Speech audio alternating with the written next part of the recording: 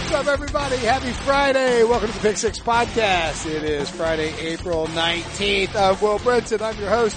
This is CBS Sports' daily NFL podcast. We are about to go daily through the weekend. Not this weekend, but next weekend, because the NFL draft is here. Couldn't be more excited for it. We have a ton of great draft content coming up, not only on the site, on CBS Sports HQ, obviously also on the podcast. A couple of things you should be on the lookout for. We have a mock draft, a live mock draft that we did on CBS Sports HQ. Did it from 4 to 6 p.m. on yesterday, Thursday. The VOD is available, as I understand it. Ryan Wilson, who's joining me now, did a how to watch on that particular show, and I think you can check it out there. We are going to talk about that mock draft now and break it down, and then we're going to go to Dane Brugler of the Athletic, good friend of the program, who sort of broke down his draft guide and how you can check that out. We'll give away a link to let you get a discount to get the draft guide for cheaper. It's 240 pages. I highly recommend it. Never want to recommend somebody other than Ryan and his content, draft content, or RJ and the CBS draft content. But I think it is important to check out, other sites. And we like to, you need to get a breadth of knowlage. You don't need to check. Dane Brugler's, it's called The Beast, quote unquote, his draft guide. It is. And I'll be honest with you. Again, I don't, we're CBS Sports. We love CBS Sports. I subscribed to The Athletic just so I could get that draft guide. It was worth that to me. It's worth it. It's so in depth, and he does so much work on it, and he's got some really good nuggets about different stuff later on in the program. Also, another if you're for fantasy purposes, if you want a good draft option, I would recommend Matt Waldman's rookie scouting portfolio, only offensive players. It's 1,100 pages, Ryan. I thought you were going to say $1,100. No, it's like $12, like $14 or something like that. It's not, maybe it's $20. It's not expensive. It is really in depth. It's crazy in depth. He was all over Nick Chubb last year, and that ended up being a very good pick. He's been very accurate with his selection. So if you're in a dynasty league, unless you're in my dynasty league, then don't check it out. But if you're in a dynasty league, I would highly recommend checking that out as well. As I mentioned on CBS Sports HQ, we did that draft show coming up all draft week, Wednesday, Thursday, and Friday. We will have tons of content, live shows on CBS Sports HQ. When we did the live Pick Six podcast shows from the Combine and from the Super Bowl, you guys were heroes about firing it up. I need you to do it again next week. I'll give you details as we progress in the week, but I think it's going to be an hour before the draft. We're going to do a Pick Six podcast show. Then we will have full draft coverage from a bar in Nashville. Doghouse. The Doghouse Saloon. Yeah, bar. Rooftop bar. Pretty excited. There's going to be a band there. If you live in Nashville, come on out. Seriously. I mean, it'll be a blast. I know Ryan and Pete are going to be at the draft. Myself, Brian McFadden, Danny Cannell, and Jamie Eisenberg are going to be holding it down at the Doghouse. Every single pick. And that should be fun. We'll be doing coverage from CBS Sports HQ. Coming up on this podcast next week, Ryan and I have actually already recorded, and they've already published one of them, YouTube videos breaking down specific teams and their needs in the draft. It's a podcast video. It's possible in the future we're going to have the podcast be a video content too, if that's your jam. But for now, we're going to use the audio from those to be Monday and Tuesday shows. We pick 6 teams, 3 Monday, 3 Tuesday, and then there'll be about 10-minute segments each for each team that will be live on YouTube.com. I'll tweet those out. You can check them out on CBS Sports' YouTube channel. But if you're dying for some YouTube draft content, want to see me and Ryan see our faces as we're talking about this stuff, we've got that for you. Did I miss? Let me ask you something, Will. We did those podcasts, and I think Pete Prisco was supposed to join us. He was supposed to join us, but then his maid. True story. He called me at noon. He's like, I can't make it. My maid is running late. I was like, what do you mean your maid is running late? You can't make my podcast. Leave your key under the door. Like, tell her, wait till she gets there, then come over and tell her to lock the door when she leaves. He said he refused. He will not leave anyone alone in his house, which is, I think that's weird on any number of levels. But here's the deal. You're sitting there And it's Prisco. He's sitting there in a bathrobe and nothing else on. Yeah. In the middle of the living room. With his legs spread. That's spread. Right. Yeah. I mean, a total creep. Super awkward for everyone. Yeah. And of course, he skipped the videos. It's fine. They were great. We had to adjust on the fly. No big deal, Pete. We don't hate you for it. Hate you because you ain't you or something like that. Yeah, right. Anyway, let's dive into the content. Did I forget anything that I was supposed to promo? No, we had 7 guys on the draft show, 6.5. Barton Simmons had to bail out. Yeah. He had technical difficulties, so he wasn't able to make all his picks in person. But good time. Chris Hassel was awesome as Roger Goodell. Yeah. As he reminded us, he had to stand for 2 hours. But I thought it was all good. I thought it was a good time. Me and Pete were stuck in the podcast room, and you were trying to give Pete the business. Pete got booed, unleashed by 2 of his picks. So yeah, good times.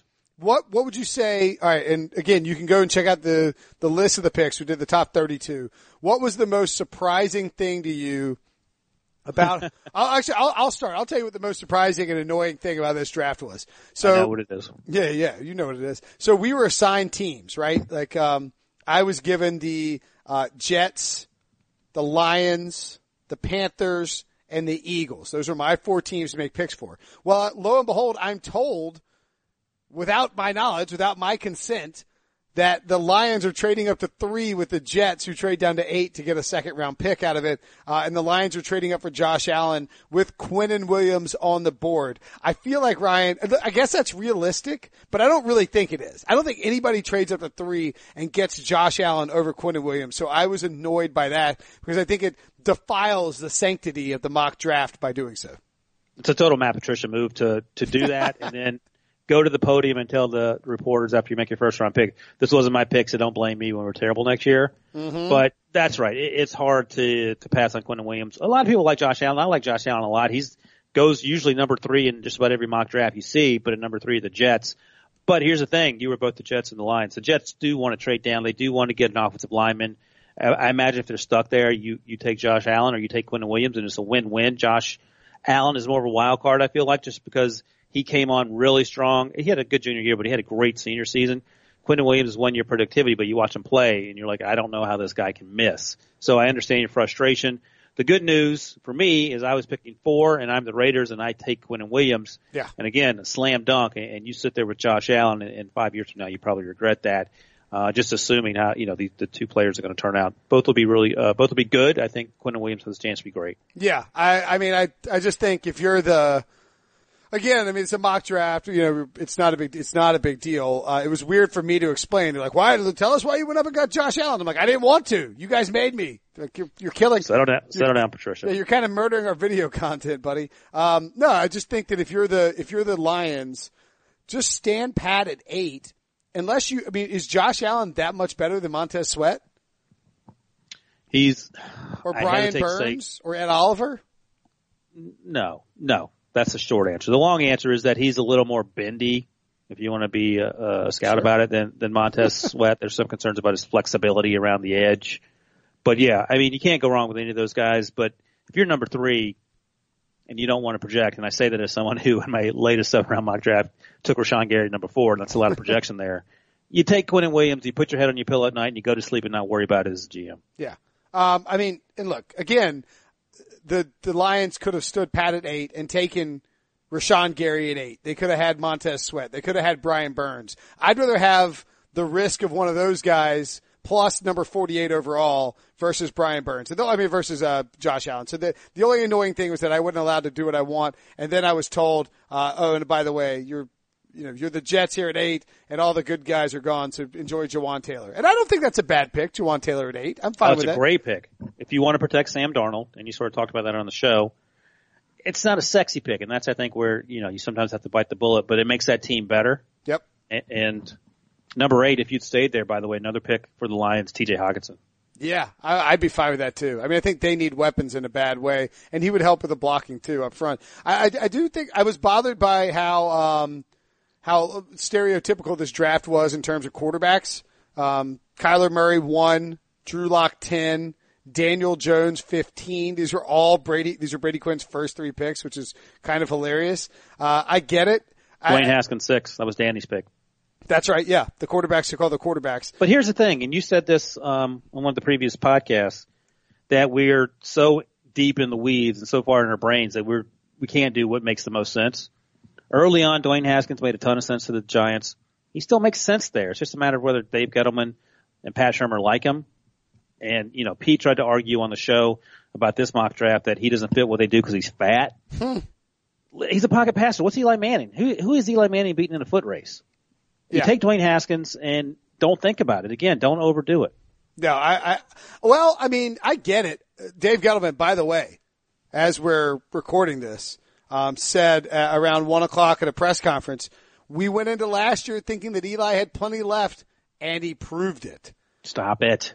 But I'm telling you, Ryan, I am telling you, I have followed Dave Gettleman's drafts closely for a long time.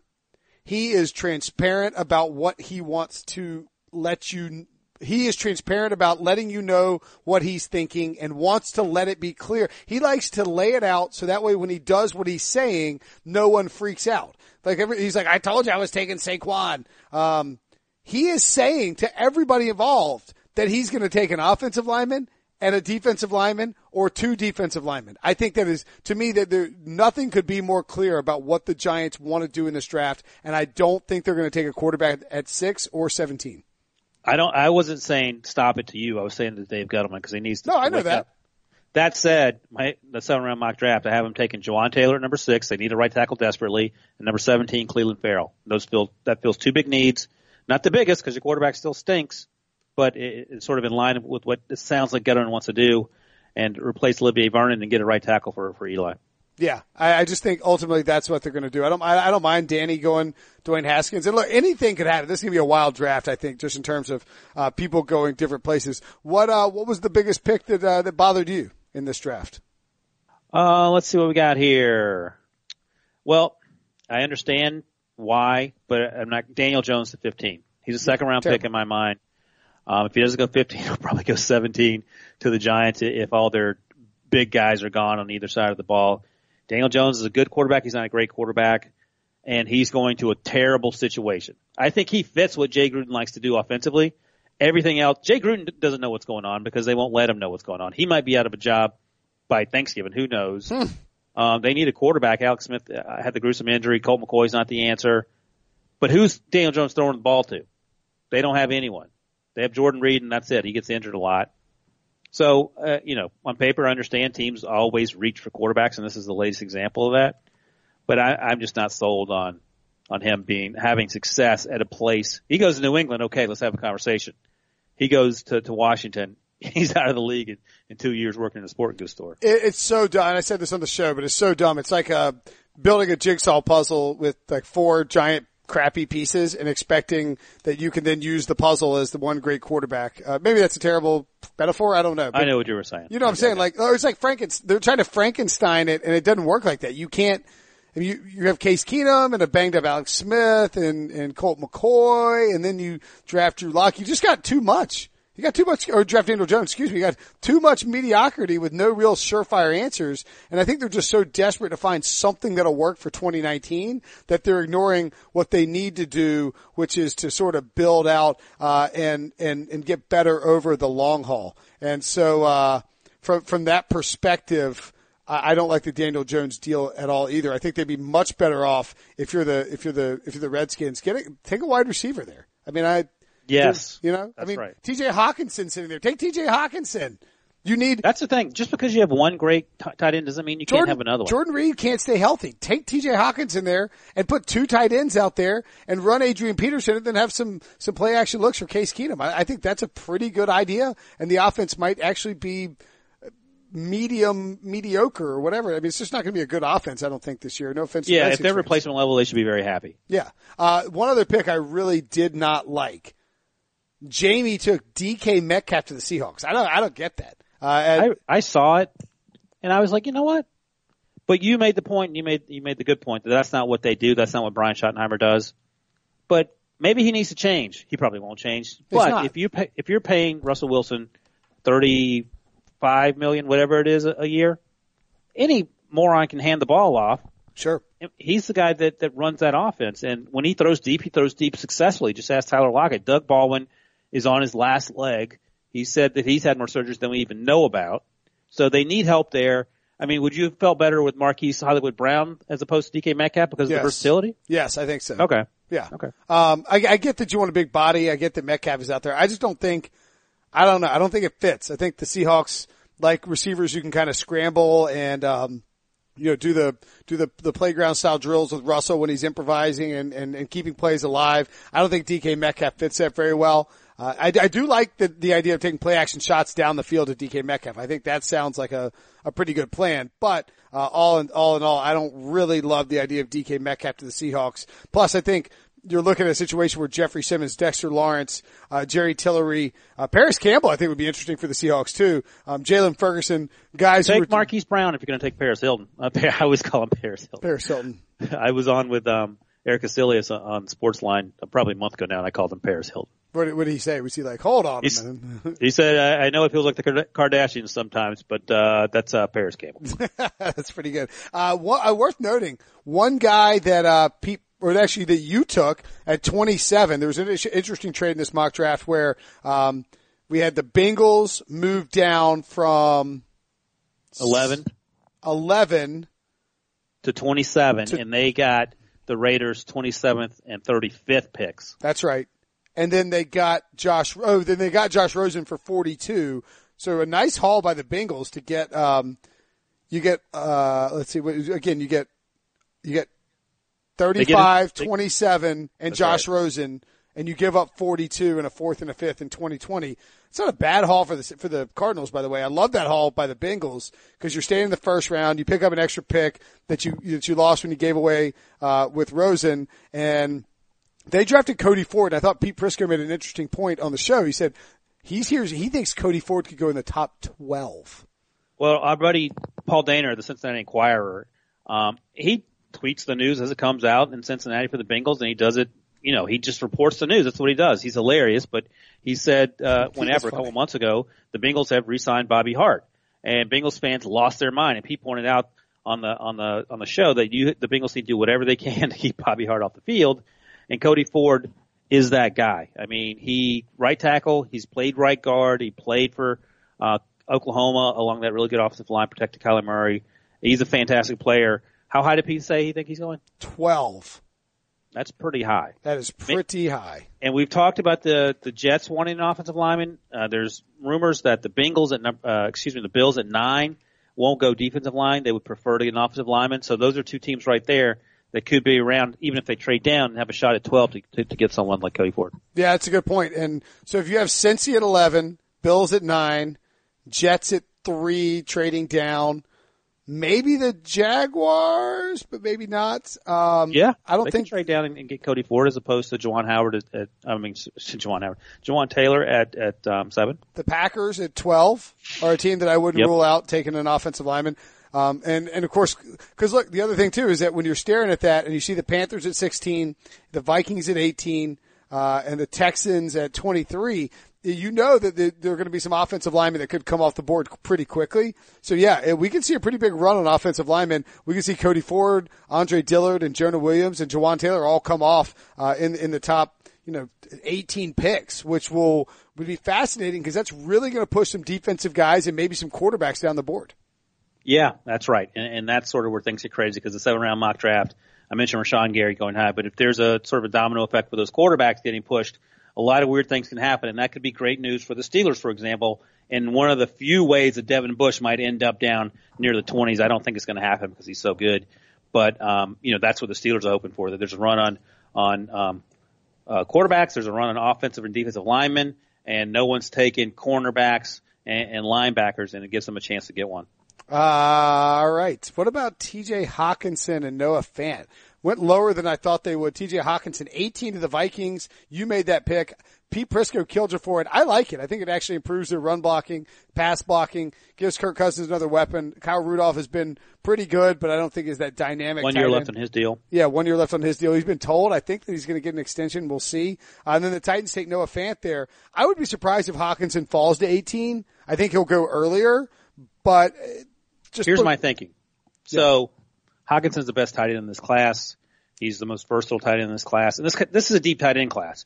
But the drop off from him and Fant to number 3 is pretty huge. The drop off from, say, whoever Cody Ford, whoever your top three offensive tackle is, to the fourth or fifth isn't that bad. Yodny Kajust out of West Virginia, Dalton Reisner out of Kansas State. Those guys could be there in the second round, and you can get them there if you're the Vikings. Let me make sure they have a second round pick because I know people get mad when you mess that up.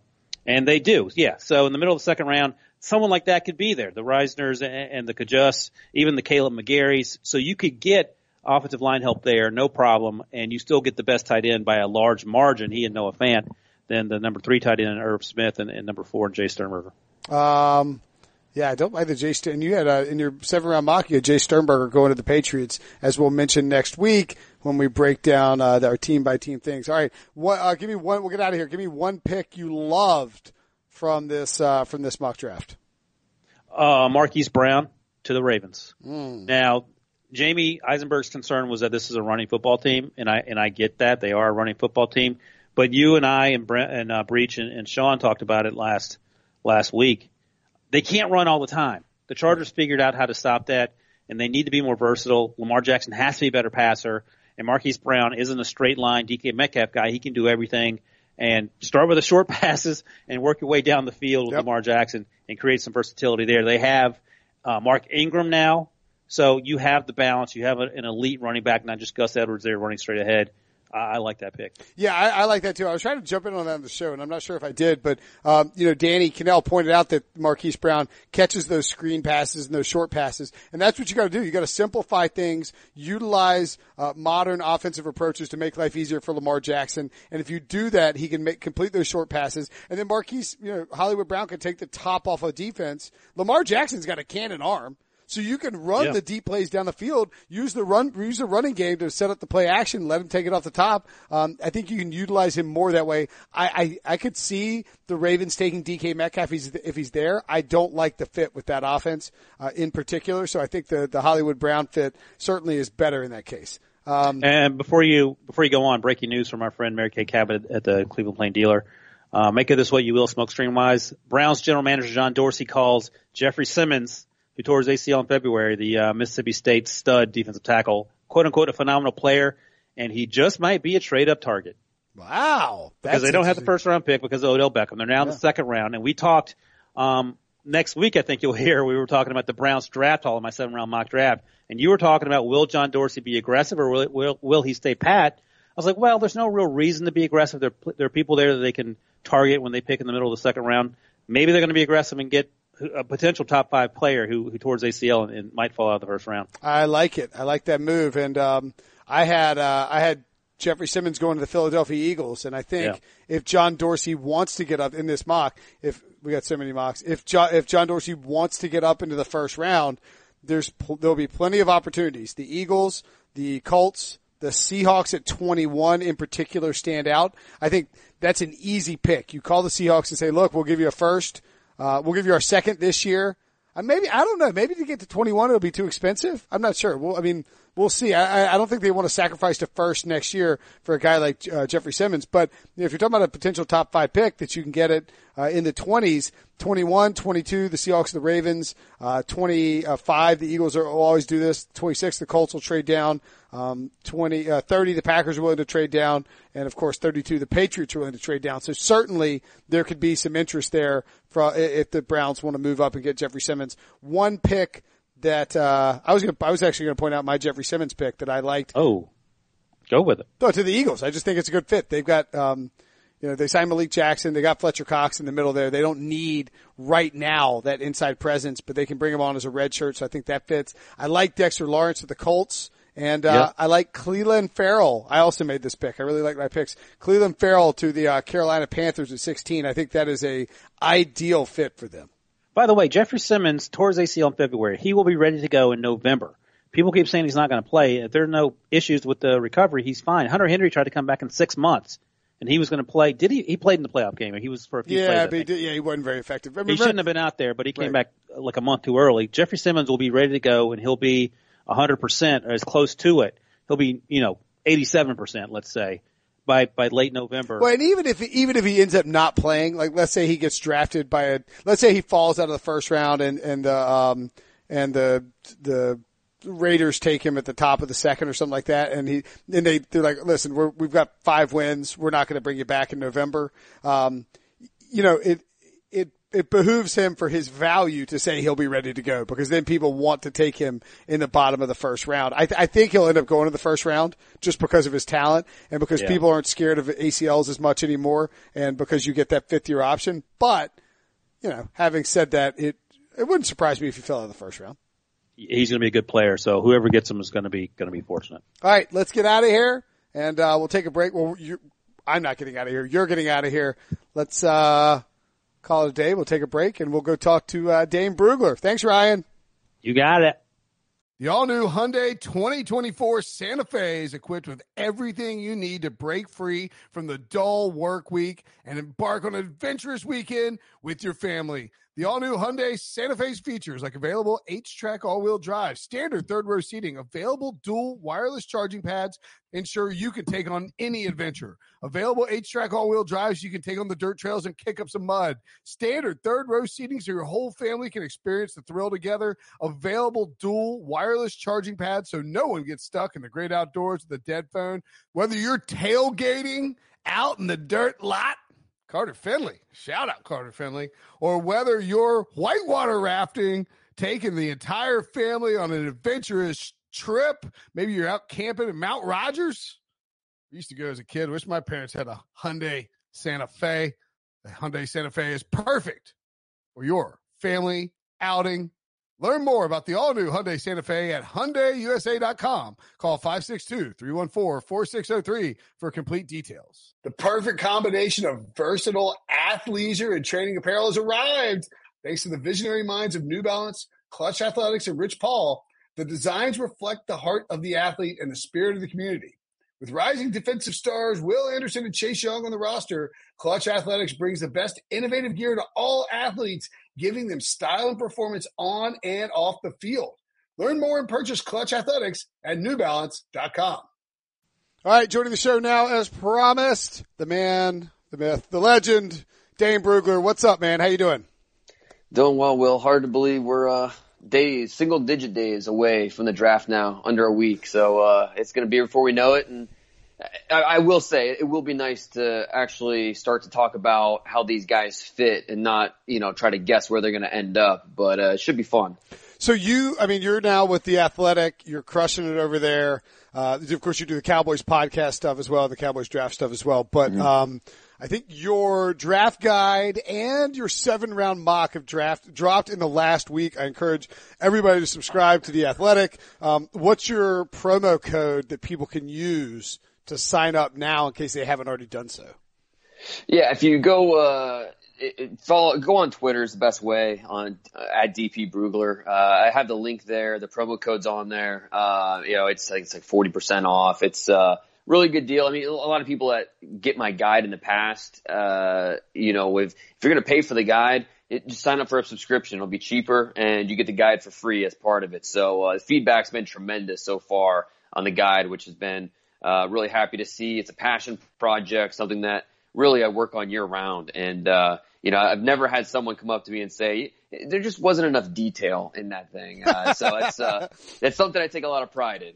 The amount of detail, both in the analysis and the background and, all the testing information. You want all the official pro day numbers. It's all in there. So far so good. The feedback's been awesome. Yeah. It's, I think 223 pages of high octane content on the draft. Highly recommended for anybody. And you, again, check out Dane's Twitter handle at DP Brugler, and you can get the link to the draft guide there. Special discount to sign up for The Athletic. Tons of great content there. Do you feel like when you've done the guide and the 7-round mock, do you feel like the hay is in the barn, so to speak, or is this? Or I mean, you know what I mean? Like, or you just all right? I'm just keep rolling. Got like 7 more days. Just try and grind through this. I mean, where's your head at in terms of that analysis?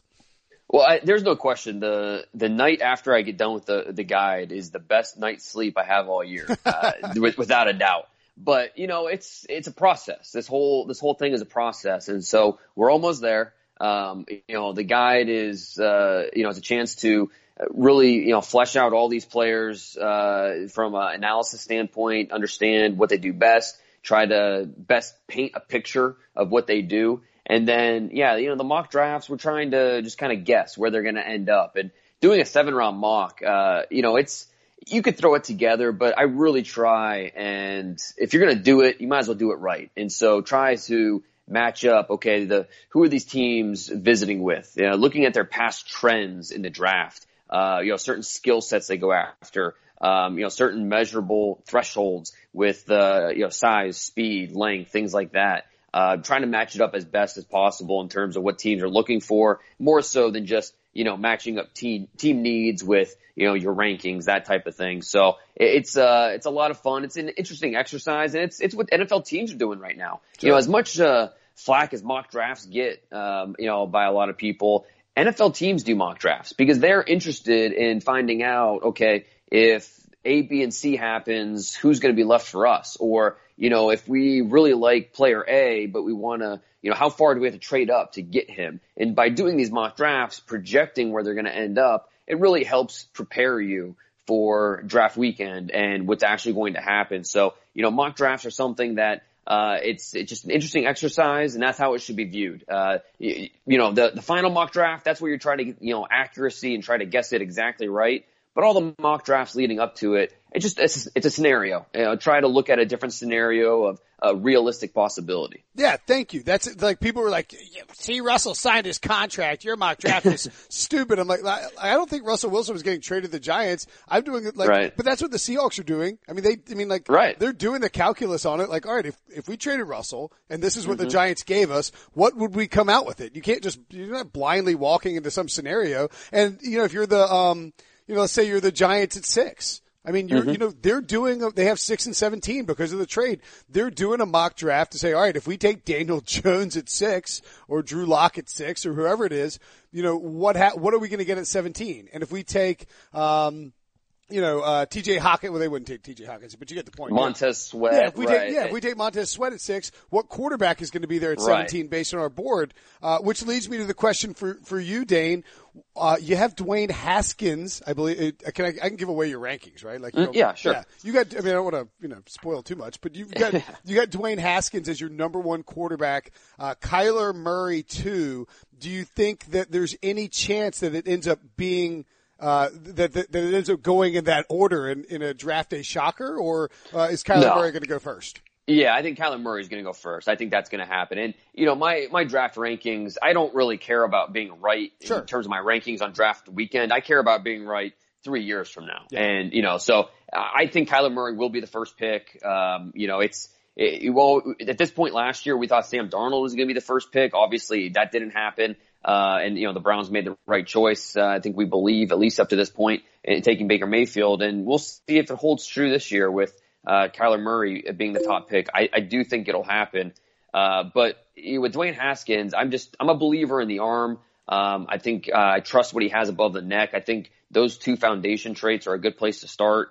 And his small sample size, 14 career starts at the college level. You worry about the lower body mechanics and his ability to, we just saw Russell Wilson, the highest paid player in the NFL. A big reason is because of what he does with his legs and his ability to extend plays, throw off platform, find those second chance throws. And that's something that Dwayne Haskins needs to get better at. But I truly believe it's more of an experience-based issue, not a talent-based issue. And so I think once he gets more reps and, he'll continue to improve and get better in those areas. And really, Kyler Murray and Dwayne Haskins, I think they're both, mid first round picks, those type of guys. I thought last year's quarterback class was a lot stronger. But and these guys, you always get pushed up. And so it'll be really interesting. Who is the second quarterback drafted and where? Is it Dwayne Haskins? Is it Drew Lock? Is it Daniel Jones? The Giants at 6 are going to be really interesting because I don't know. Yes, I think conventional wisdom says if you're going to draft a quarterback at 17, then you should draft him at 6 because why play around? It's the most important position in sports. And yes, the draft is all about value and you want to get good value for your picks, but it doesn't matter when you're talking about the quarterback position. It just does not matter. Throw value out the window. If you believe that this quarterback is the guy that can lead you to the playoffs, well, then no pick is too early to take him. It doesn't matter how other teams view him. Go and get your guy. And so conventional wisdom says take the quarterback at 6. But conventional wisdom also said take Sam Darnold at 2 and not Saquon Barkley. So with the Giants, I don't think you can necessarily say that, just common sense says take the quarterback at 6 and that's what they'll do, just because with the Giants and the quarterback situation, I'm not going to bet on common sense taking over with them. So who knows? But I think it would obviously make sense if they could take a quarterback at 6. But it wouldn't surprise me if they take a Montez Sweat or someone like that at 6 and they wait to get the quarterback at 17. Yeah, I think I can absolutely envision a scenario where Dave Gettleman and his Boston, New York accent, whatever, like that very distinct voice, explaining to everybody in the room that the way that the player pool works is that in this particular player pool is that they can't afford to take one of these quarterbacks at 6. And that, if one of them's there at 17, great. Otherwise, we're going to stick to our board. I look at your top 200, you have Dwayne Haskins as the 15th overall prospect. When you weight the quarterbacks, do you, would you, if Dwayne Haskins was, that, I mean, that's just built in like a strict grade, right? That's not like weighting the positional value. So I guess, when you look at that board, who were you surprised maybe that, are you surprised to see like Hawkinson, TJ Hawkinson, the tight end out of Iowa, obviously, and Garrett Bradbury, the center out of NC State? Were you surprised that those guys ended up being so high, maybe like above or with those quarterbacks?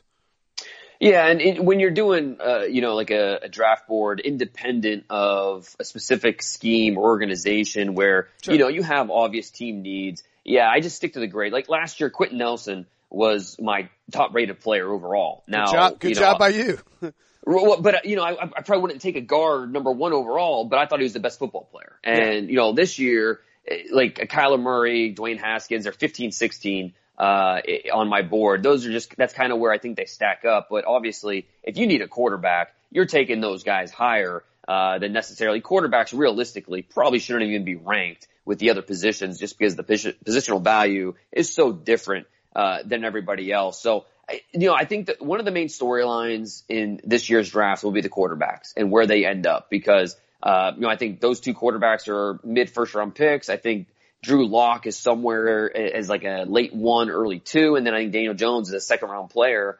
But in reality, I think all 4 are going in the first round, and I think there's a good chance all 4 could go in the top 20 picks. And it'll be interesting where and when and to who these quarterbacks land. I think Kyler Murray, we feel good as being the top pick. But then when's the second quarterback come off the board? Is it 6 to the Giants? Could it be 11 to the Bengals? In my 7-round mock, I had the Bengals taking Dwayne Haskins. I love the fit there. I think it makes a ton of sense. You have a quarterback already in place with Andy Dalton, who has not really taken the roster to that next level. I mean, he's not a guy that's going to put the team on his back and overcome certain circumstances. He needs things to be kind of well-defined around him. Dwayne Haskins gives them a future, gives them a chance to move on from that, kind of like they did with Carson Palmer. After it kind of became, and Carson Palmer had a little bit of life after he left Cincinnati, and Andy Dalton might have a little bit of life after he leaves Cincinnati. But for the Bengals, you have a brand new head coach, a young offensive mind, bring in a young quarterback like Dwayne Haskins. I'd love to see that fit.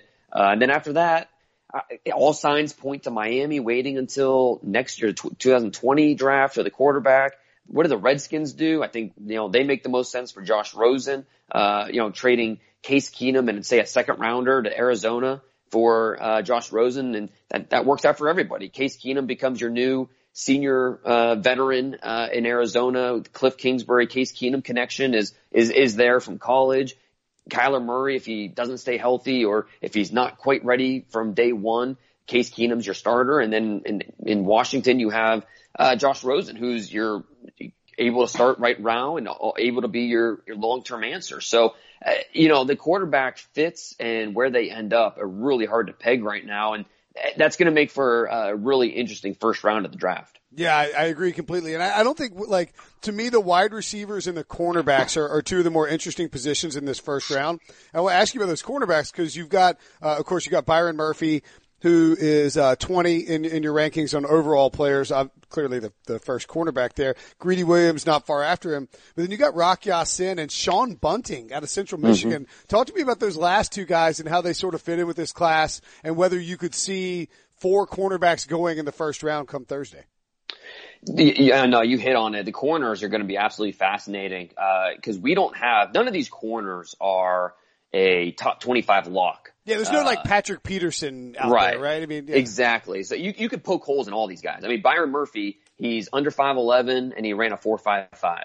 Now, love everything else. Love the instincts, love the competitive nature, love the ball skills. But some teams they will not draft a corner who's short and doesn't have ideal size. You know, Denzel Ward last year was under 5'11", but he ran a 4.3. Byron Murphy's under 5'11", but that 4.55 is really going to stick out for a lot of teams. And then Greedy, you watch him on tape and you like a lot what you see, but then you watch some of the games later in the year and I mean, he took the foot off the pedal and he left production on the field, just didn't see that competitive nature on a snap by snap basis. And that's going to bother a lot of teams and understandably so. So, it's just hard to guess where these corners and what order they're going to come off the board. I think Rock Ya-Sin from Temple, it would not shock me at all if he's the first corner drafted somewhere in the 20s. I think he will be well liked by a lot of teams. Another guy doesn't have that ideal speed, a 4.51 athlete, but well built, 6 foot, 190 pounds. It's funny, when he was a junior in high school, you asked him where he would be right now in his career, and he told you he will be in the Olympics as a wrestler. That's what he wanted to do. That's what he thought he'd be doing. But he started playing football as a junior in high school, and as a senior started to turn it on, goes to the FCS level, then transfers to Temple for a senior year, and he's been a lot of fun to watch. He might be the best corner in this draft with his back to the ball. He just has a really good feel for playing through the receiver's hands, turning, finding the football. Again, not an ideal speed guy, but he's so physical, he's so tough. He plays really suffocating coverage, and so it was really fun to watch him and Deebo Samuel go at it at the Senior Bowl. I think he's right there in that late first round mix. And then Sean Bunting from Central Michigan's a guy I know I'm higher on him than most, but I love the traits. He's over 6 foot, 195 pounds, 4.42 speed in the 40-yard dash. This is a player who didn't really have a lot of options out of high school. He was a receiver, played a little bit of corner, goes to Central Michigan as a gray shirt, not even a red shirt, a gray shirt, and works his way up. And this past year, I'll put up his tape against anybody's. He's a cover and clobber type of corner. He's going to get physical at the line of scrimmage. He has the athleticism where he's running better routes than the receivers. So I think Sean Bunting probably going to go somewhere in that early to mid second round. But I think he's a guy that's going to outplay his draft position. I think offensive line, interesting too. You've got Andre Dillard really high up here, 9th overall. And one of those things I don't know if it's a concern. I think it's like 90% of his drop back or 90% of his snaps last year were in pass protection because, Mike Leach never runs the ball. You also got, let's see, who else did I see that was high there? You have him above Jawan Taylor, but below Jonah Williams, and then Cody Ford up there in the top 20 as well. Do you think given all these teams, and I mentioned Bradbury in the mix, all these teams like the Texans and the Vikings that just have bad offensive lines that need to improve, behind quarterbacks they invested in, whether through free agency or the draft. Do you think how many offensive linemen do you think we end up seeing actually going in the first round? 5, I think will go in the top, 20, 25 picks. Wow. The 4 tackles that you mentioned. Well, Jonah Williams, Andre Dillard, Jawan Taylor, Cody Ford, who in some teams view Ford as a better guard. The best, way I had it put to me by a scout was Cody Ford's either going to be an A- guard for you or a B+ tackle. Take your pick. And so that's fine. I think right, exactly. And so I think you're just getting a solid football player. And then Garrett Bradbury is going to be right there in that mix. So I think 5 for sure. And then after that, I think you have a lot of maybes. Eric McCoy from A&M is a maybe, a guard center versatility, not an elite power speed guy, but you don't see him make mental mistakes on the football field. Just a rock solid player. Chris Lindstrom, the guard from Boston College, he has a chance to go in the first round. And then Greg Little, offensive tackle from Ole Miss. So, I think we'll see 5 for sure, and then as many as 8 are possible. But all 32 teams need offensive line help, depth in some way. It's just the state of the NFL, the way things are. All 32 teams need help. And so really wouldn't surprise me at all if, these offensive linemen just start flying off the board really quickly. We're going to see a lot of defensive linemen and offensive linemen in those top 20 picks. Yes. Quarterbacks, offensive linemen, defensive linemen. That's going to be like 80% of the top 20. Yeah, it's a hog molly draft. It's great. That's why Dave Gettleman got rid of Odell Beckham. He wanted an extra hog molly. I mentioned the wide receivers, and just looking at your rankings, it seems like you tend to agree. Well, you're down on DK Metcalf a little bit. I mean, he's still your top 30, but I mean, right there with Marquise Brown. How do you see this class shaking out? Because to me, it's really interesting that there are so many, I don't want to say B list wide receivers, but there's no like elite wide receivers. Like even DK Metcalf's like a workout freak who can't run left or right. All these guys like Kelvin Harmon and Keel Harry, Riley Ridley, throw them all in a hat. Deebo Samuel, Paris Campbell. It all feels like they're so even on where teams grade them that we could see some guys slip, right? Slip, and would it be a shocker if, say, Paris Campbell's the first receiver drafted? Just because these guys are all closely rated, and like DK Metcalf, yes, a physical freak, 6'3.5", 230 pounds, runs a 4.3, but he's not the route runner that you want, and he doesn't play as powerful as necessarily you would think for a guy that is body beautiful, first guy off the bus, that type of guy. But to me, he's the top guy just because you bet on those traits, and it's hard to find an apples to apples comparison. He's almost like a bulked up Ted Ginn, because he has that speed where he can take the top off a defense just like Ted Ginn does, but he's more of a linear route runner where you do wonder about his ability to uncover on just anything that's not a one cut route, and so you do worry about that on a consistent basis. Marquise Brown, 166 pounds. You kind of wonder, the durability. Can he hold up long term? We haven't been able to see him pre-draft because he's had a Lisfranc surgery. Should be healthy for training camp, but still, the 166 pounds has to worry you. At best, maybe he gets to 175 pounds, but that's best case scenario. He's a small guy, and you have to factor that in accordingly. But I mean, AJ Brown, won't be a surprise if AJ Brown's the first receiver off the board. All these guys, you could poke holes in them, but they have certain things that you can really point to and say you like about them. And with Paris Campbell, the 4.31 speed is great, obviously, but what he did during the positional workouts at the combine is what is swaying teams. Because the big knock on him is he's that H-back at Ohio State, that Percy Harvin role in Urban Meyer's offense. So it was a lot of jet sweeps and bubbles and screens, and we didn't see the high volume of downfield routes and him tracking the football. But at the combine, when he was asked to do those things, he did it very naturally, tracking the football, running the downfield routes, the vertical patterns. He showed that he's able to do it, and it was more of a case that he could do it. He just wasn't asked to do it consistently at the Ohio State in that offense because they had certain roles for their receivers. So I think Paris Campbell would not shock me at all. 6 foot, 205, 4.3 athlete, and for a redshirt senior, he's actually a really young guy. He doesn't turn 22 until the summer. Whoa. He skipped kindergarten, and so he enrolled at Ohio State as a 16-year-old. So still a relatively young guy. So there is some upside there. Skipped kindergarten. That is a deep dive prospect examination when you're checking out. That's in the Beast. That's what the type of detail you get. I like it. Is called the Beast. And again, make sure to check out Dane's mock draft. Or when you look at these defensive linemen and sort of lump them together with the edge rushers too, if you want. Quinn Williams. I mean, how many first round grades do you have total on these defensive linemen, and where do you see the most intrigue? Because it's such a different group. Like Quinn Williams, clear production at the Alabama level, but on a shorter. We have a shorter time span knowing about him as a prospect. Ed Oliver's been around forever, but he wasn't great last year, and the hype with a smaller school like Houston. It's a really diverse group. You added all the Clemson guys too. Yeah, no doubt, and. If you include the pass rushers, we have double-digit first-round guys. Okay. It's really a defensive line first round. it's going to be interesting to see the order. I think with Nick Bosa and Quinnen Williams, those are two best players in the draft. And then I think there's a drop off after that. Okay.